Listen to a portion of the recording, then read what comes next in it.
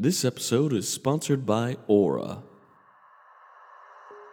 Every once in a while, a product comes along that changes everything, and that product is Aura. Aura is an easy-to-use app that includes everything families need to protect their identities, money, passwords, devices, and more. It's really easy to set up and has everything you need, so you don't have to download 7 separate apps to get things like parental controls, antivirus, ID theft, and transaction monitoring, and more. You get everything at one affordable price. What makes Aura different, you say? It's simple to set up. It protects against today's and tomorrow's threats, and with parental controls to let your kids explore the internet safely, filter harmful sites, apps, and manage screen time easily. Online safety for today's digital safety. It's tech that grows with you and your family. Browse safely, surf smartly. Aura comes packed with all the tools you need to protect you and your family from the online threats you can't see. Our listeners will get a 14-day free trial of Aura for individuals, couples, or their family by going to aura.com/potential. That's Aura, spelled AURA.com/potential. Once again, get your first 14-day free trial of Aura by going to aura.com/potential. Protect what's important. Proactive protection for your assets, identity, family, and tech across every device. And remember, know your potential.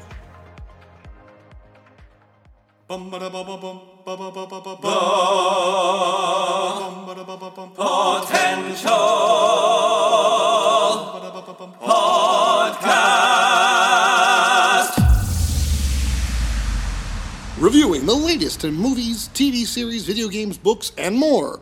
This is Potential Picks. Hello and welcome back to one edition of Potential Picks. I'm your host, Chris, joined by my co-host and fellow vampire hunter, Taylor Sokol. Today we're reviewing the supernatural horror film, The Last Voyage of the Demeter. This is written by Bragi Schut Jr. and Zach Okwitz and directed by Andre Overdahl. If I butchered any of those, I'm sorry. I don't speak the language. Anyway, we were excited for this. This was a new vampire movie coming out, of course, featuring the famous Count Dracula, but in a very different kind of format in that this movie really follows one chapter of Bram Stoker's Dracula book. So it's often the one that if it's a movie adaptation is kind of quickly done, it's not really elongated to a full movie length. And so this was kind of neat to see this chapter put to a whole film in this style. So, Taylor, we're not doing spoilers today, but what is a brief synopsis of The Last Voyage of the Demeter? So the captain and the crew of the Demeter are on a voyage bound for England from Romania. And this is supposed to be a really big kind of score for these men. There's a lot of money to be had. Captain himself is looking to retire, and all these shipmates and crew are looking to what London will bring. But one of the cargo that they have, something is on board, and it starts to slowly pick off the crew one by one, and they don't know what it is, but it's something sinister and maybe something otherworldly.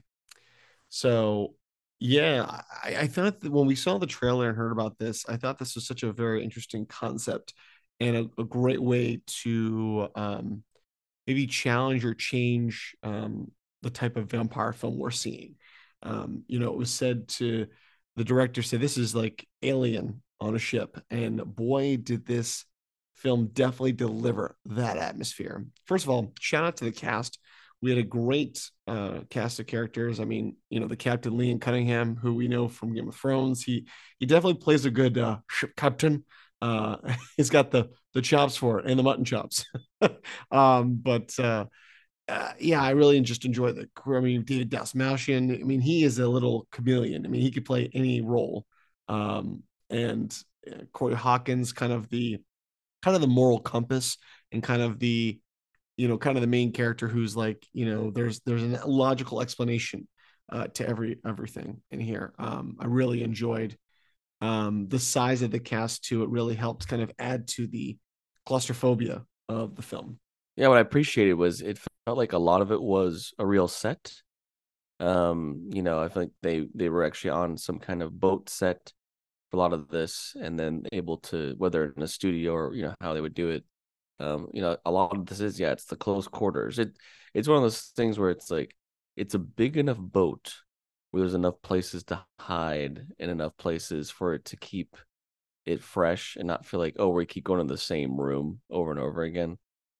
But they make it very maintained, which I thought was nice. And even the beginning, I always enjoy the kind of Dracula movie where we see, the local villagers who are coming down from the mountain. We don't get a shot of Transylvania Castle really, but we see like the journey of these people who clearly have made some kind of deal to bring this cargo onto the ship, to not be hunted by the creature.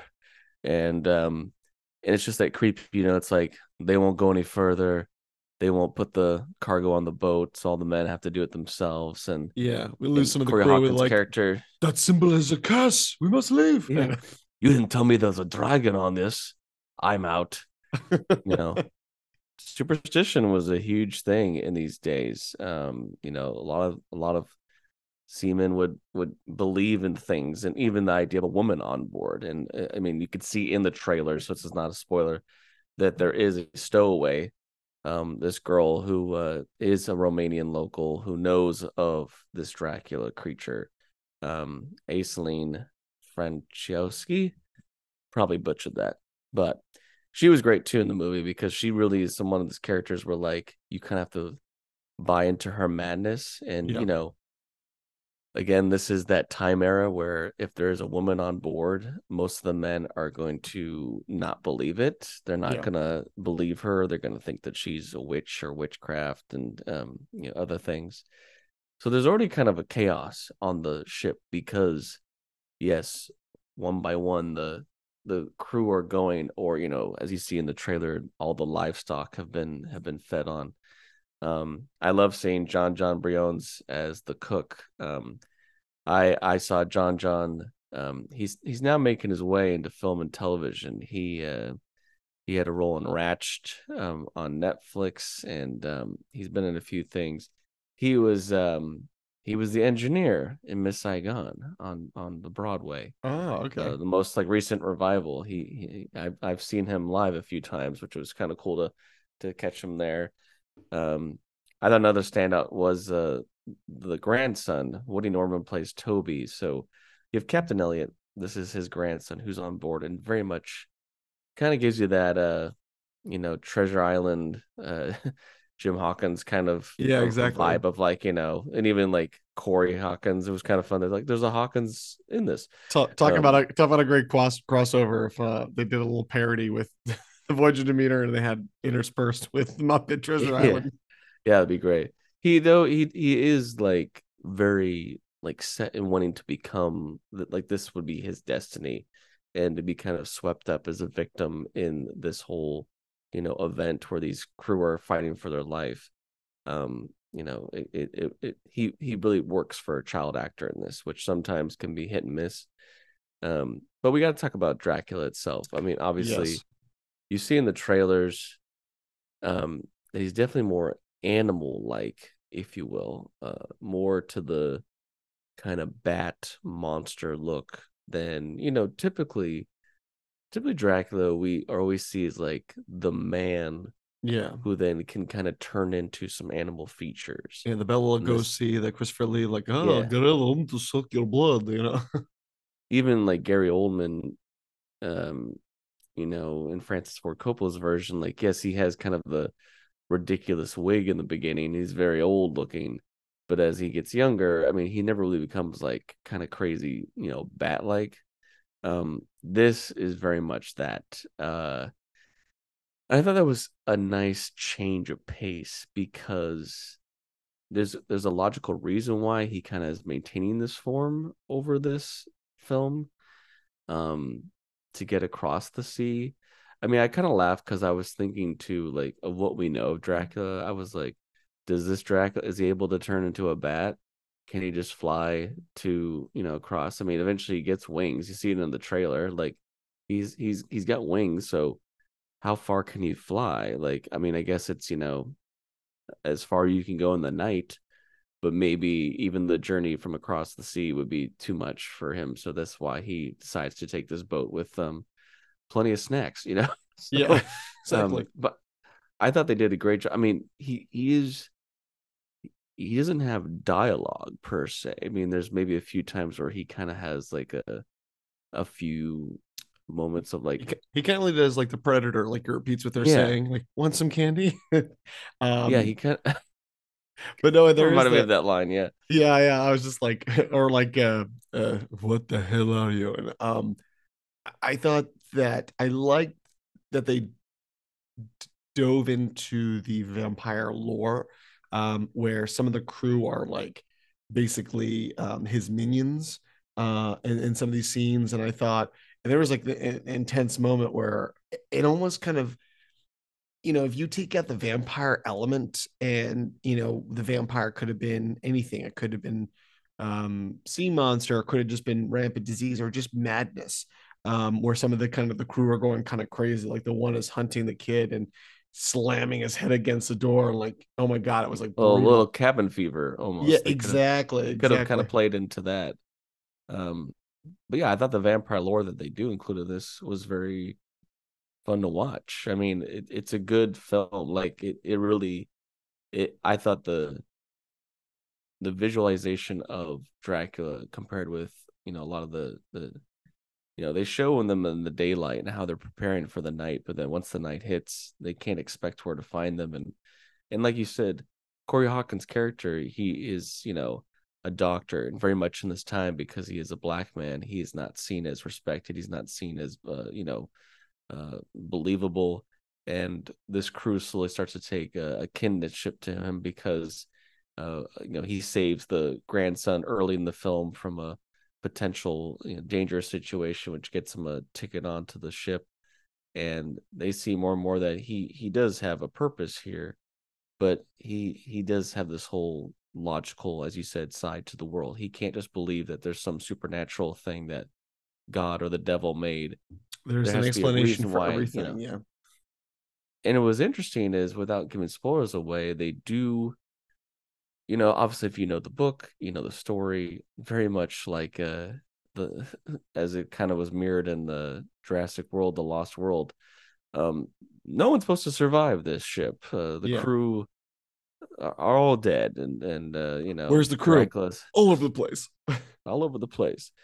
But without giving anything away, they do kind of do a little bit of a twist at the end of this film, which could lead into a sequel. And the way actually it was set up, I was kind of excited with the idea of, what if now we hunt down this Dracula in the streets of London, who is now taking more the shape of the Count that we are familiar with. Unfortunately, no one went to see this movie but me and Taylor. Yeah. Like, this movie had a budget of like 45 million, and again, an August release might have been a big mistake. For a more Halloween kind of based film, October would have been maybe a little more sound. So far, it's made like not even like a little over a third of its budget. So unfortunately, this is going to be a flop, and I don't think Renfield did very well either. So really, that's two swings at a Dracula movie this year for Universal, both which underperformed. So it's unfortunate because I do think this movie has merit. To me, it's not going to be giant box office, No. extravaganza, but I wish more people had gone to see it because, the director, he did like Troll Hunter and stuff, and I think he's got a great vision, and I thought he did very well for this film, and I would even love to see more of like a rated R director's cut, if he went a Yeah. little darker with it. But for what it was entertaining. I mean, it's not a long movie either. It's under 2 hours, and I enjoyed it for what it was. It was Alien with Dracula on a ship. Yeah. What more Well, can you ask for? exactly, exactly. I mean, I'm gonna give this honestly. for what it is, and I expected as much. I'm gonna give this a solid 8.5 out of 10. I really did enjoy this, and maybe definitely when it comes to streaming, is something I'd go back and rewatch because it was definitely a good time. Yeah, I'm gonna give it an 8.5 out of 10 as well. I thoroughly enjoyed it.